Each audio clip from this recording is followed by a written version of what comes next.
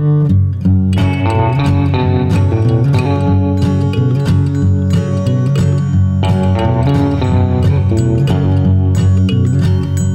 to the College Call. This podcast is an offering of the Acts 8 movement, proclaiming resurrection in the Episcopal Church. I'm Holly Powell, and I'm a layperson and a member of Christ Church Cathedral in Lexington, Kentucky. And I'm Brendan O'Sullivan Hale, and I am also a layperson, and I'm a member of the Episcopal Church of All Saints in Indianapolis, Indiana. This podcast is about the intersection of liturgy and life as seen through the lens of... I'm so confused. You're like editing the tagline in real time. Holly is distracting me in the Google Doc. I'm sorry. Okay. Anyway, this podcast is about the Book of Common Prayer. It sure is. P.S. That's it. Oh, and this week we're continuing talking about confession, penitence, and all of the good stuff in the daily offices of morning and evening prayers.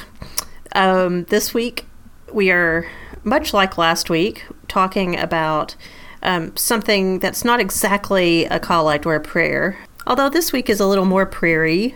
Prairie? Little House on the Prairie? Are you talking about the OA here? I haven't seen that yet. Although, actually, speaking of the OA, friend of the show, Keith Anderson, is doing a podcast series on Lent and the OA, and I haven't had a chance to listen to it, so I'm not at all sure how he's tying it together. So this week we're talking about the suffrages in morning and evening prayer.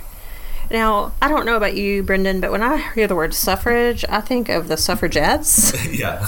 Which is not exactly right, because the word suffrage has two meanings. One is the right to vote in an election, and the other is a series of intercessory prayers. Sure, why not? I mean, sure. Yeah, it comes from the Latin suffragium, which means assistance, and that doesn't make sense at all, so I'll just pretend that didn't happen. Anywho. Well, it does actually. Assistance sort of works, because you're asking for God's assistance here. But it doesn't talk about the vote. Yeah. The right to vote. Whatever. Yeah, I can sort of see sort of how you might make a leap over a period of centuries where you go from asking for something from God to asking for something from your government to having a right to ask for something from your government via the right to vote. Whoa. Maybe. What a leap. I liked it. Yeah, thank you. I'm sure You're that was welcome. totally accurate. Totes McOats. Well, so there are 3 sets of suffrages in the morning and evening prayer offices, and we have decided to talk about Suffrage A, which is the one that can be found in both morning and evening prayer. There is also a Suffrage B set that you can find in morning prayer, and there's Suffrage B in evening prayer, both of which are beautiful and interesting, and maybe we'll get to them at some other time. Yeah. Suffrages A, frankly, is my favorite. Oh, really? Yeah. I like Suffrages B from evening prayer. Really? Yeah. Okay, so here's the problem with Suffrages B in evening prayer. And I know we're not supposed to get into this. It's just that, that's the one that has petitions and then the response is, "We entreat you, O Lord." Uh-huh. There is something about the word entreat that I don't like. Like, anyway, it's a weird word. And I don't love the way it sounds. I bet you don't like it because every time I say the word treat, my cats attack me. Hashtag cat disclaimer. Okay. It's been a while since we had a good cat disclaimer, though. Yeah, that's absolutely true. And that was a pretty good one. Thank you. Okay, so I'm going to be V here, and you could be R. All right. Do we need to talk about what V and R are? Sure, because I don't know. V is versicle, and R is response. Huh. So, I figured R was response, but I had no clue about versicle. Yeah, versicle, it's like a combination of verse and icicle. That's because I'm so cool. Okay, so if you want to follow along with us, you can find these either on page 97 or on page 121 of your Book of Common Prayer. Show us your mercy, O Lord. And grant us your salvation. Clothe your ministers with righteousness. Let your people sing with joy. Give peace, O Lord, in all the world. For only in you can we live in safety. Lord, keep this nation under your care. And guide us in the way of justice and truth. Let your way be known upon earth. Your saving health among all nations. Let not the needy, O Lord, be forgotten. Nor the hope of the poor be taken away. Create in us clean hearts, O God. And sustain us with your Holy Spirit. Amen. Amen? Well... Nah. No, you don't, because you just go on to the collect of the day after this. Right. Obviously, the folks who wrote the BCP felt like this was a good prayer because they put it to be read twice a day. Right. And I think that I can get down with that. Yeah. Well, and Hatch observes that these prayers are a pretty close revision of the Suffrages in the 1549 prayer book, which I can tell you every time I go to a choral evensong that is using like the 1549 or the 1662 Suffrages, I get confused because they're pretty close, but not exactly enough that they throw me. Yeah, I can see that. Hatchett also says that using this set of suffrages is particularly appropriate when the collects that follow will not then be followed by general intercessions. Yeah, which I can totally see, because this one, it's not consistent with the rubrics of prayers of the people. But it's close. It is pretty close. So this one does not pray for the dead. I think that might be the only one that it's really missing. Yeah, it is praying for the world, praying for the country, praying for those who don't know God, praying for the poor and needy. And you've got a little bit of penitence there, so both with show us your mercy and create in us clean hearts. So, and these, some of these versicles and responses, when people, sort of say, I love it when the Bible quotes the Book of Common Prayer, and so on, a lot of these little phrases will pop up in the Psalms. So, if you do pray morning or evening prayer and work your way through the Psalms, you're going to find a lot of these phrases popping up there. Trying to think if there's anything else we should talk about with these. Well, I'll just say this about them. Part of the reason that Suffrages A is my favorite is not just their content, but also that these prayers, that they have a really nice rhythm to them. There's been, I think, some careful thought into how these flow off the tongue. So I don't know if they strictly have a meter to them. But, to the extent that I'm a curmudgeon about updated liturgy, this is one of the areas that I get curmudgeonly. I think that there is often some laziness when you think about some of the poetic aspects of liturgy and how it feels and sounds to say these words. I agree with you totally. I find value in the repetition. One of the things I do like about this set of suffrages is the fact that I have been, over the past couple of weeks, saying them twice a day, and those words are starting to stick with me. Yeah, that's one of the virtues of liturgy. It can get to be written inside you. Inwardly digested. Indeed.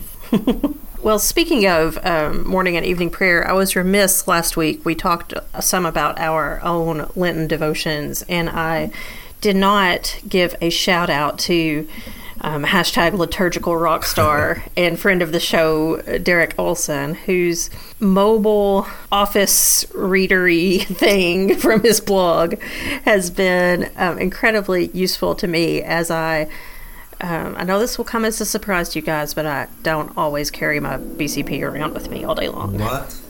I know. I'm disappointed in myself, too.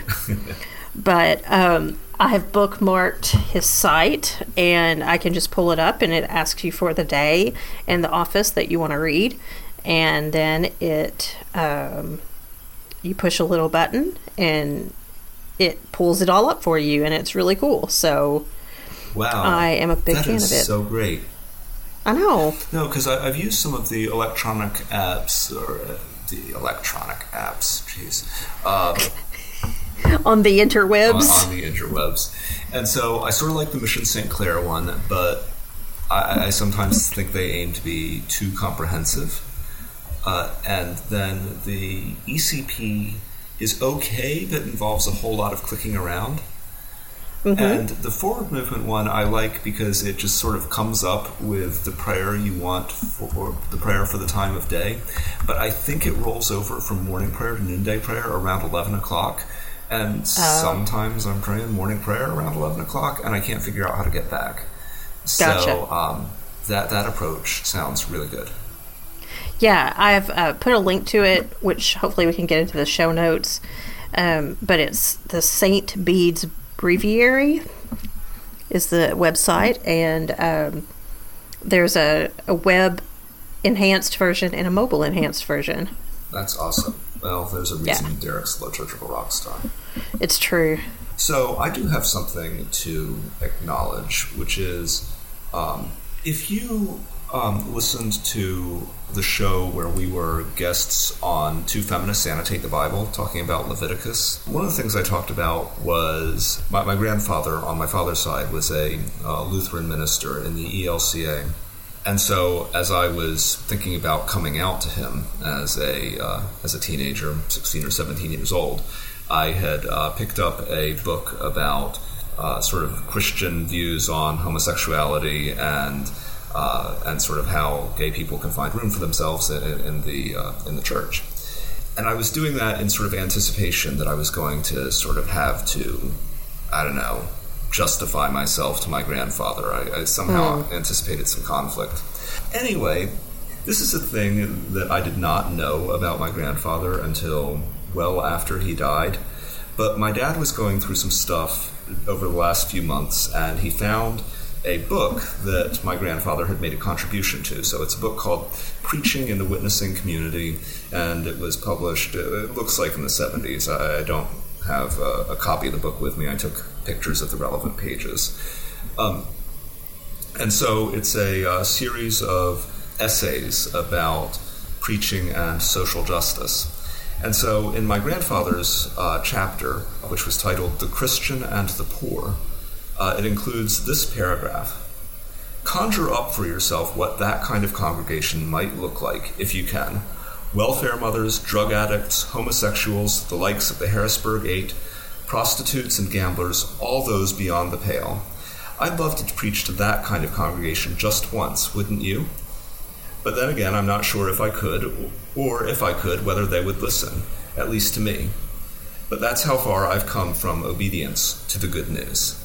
Awesome. So, you know, there's some problematic stuff in the way he is framing the issue there, but, you know, this is my grandfather who was a small-town pastor writing this in the 70s, so that's pretty damn progressive for the time. So I would like to acknowledge James Russell Hale. May light perpetual shine upon him. Indeed. Well, I would also like to acknowledge on a slightly less sincere note that, although it's pretty damn sincere to me, that it is March, and that means it's March Madness time. And so for those of you who are following me on the Twitters, I would just like to apologize in advance for all of my fanatical college basketball tweet storming. Yeah, okay, well. Sorry. We don't have to like the same things. This is the sound of me not caring. It's okay. We don't have to like the same things. You like opera. True. I like the sports ball. Well, if you would like to tell us if you're a little bit country or a little bit rock and roll, you can do that on Twitter at The Collect Call, or send us an email at thecollectcall@acts8movements.org. Or find us on Facebook at The Collect Call. And our parent organization, who apparently is both country and rock and roll, is the Acts 8 Movement, which you can find on Facebook and Twitter at Acts 8 Movement, or on the web at acts8movement.org. Our music is Let All Mortal Flesh Keep Silence by Aaron DeVries, distributed under Creative Commons license. Find more of Aaron's music at badgerland.bandcamp.com. And we'll be back next week for more Praying Through Lent. See you then. Let all mortal flesh keep silence, and with fear and trembling stand upon Ponder nothing earthly minded, for with blessing in his hand, Christ our God to earth descended, our full homage to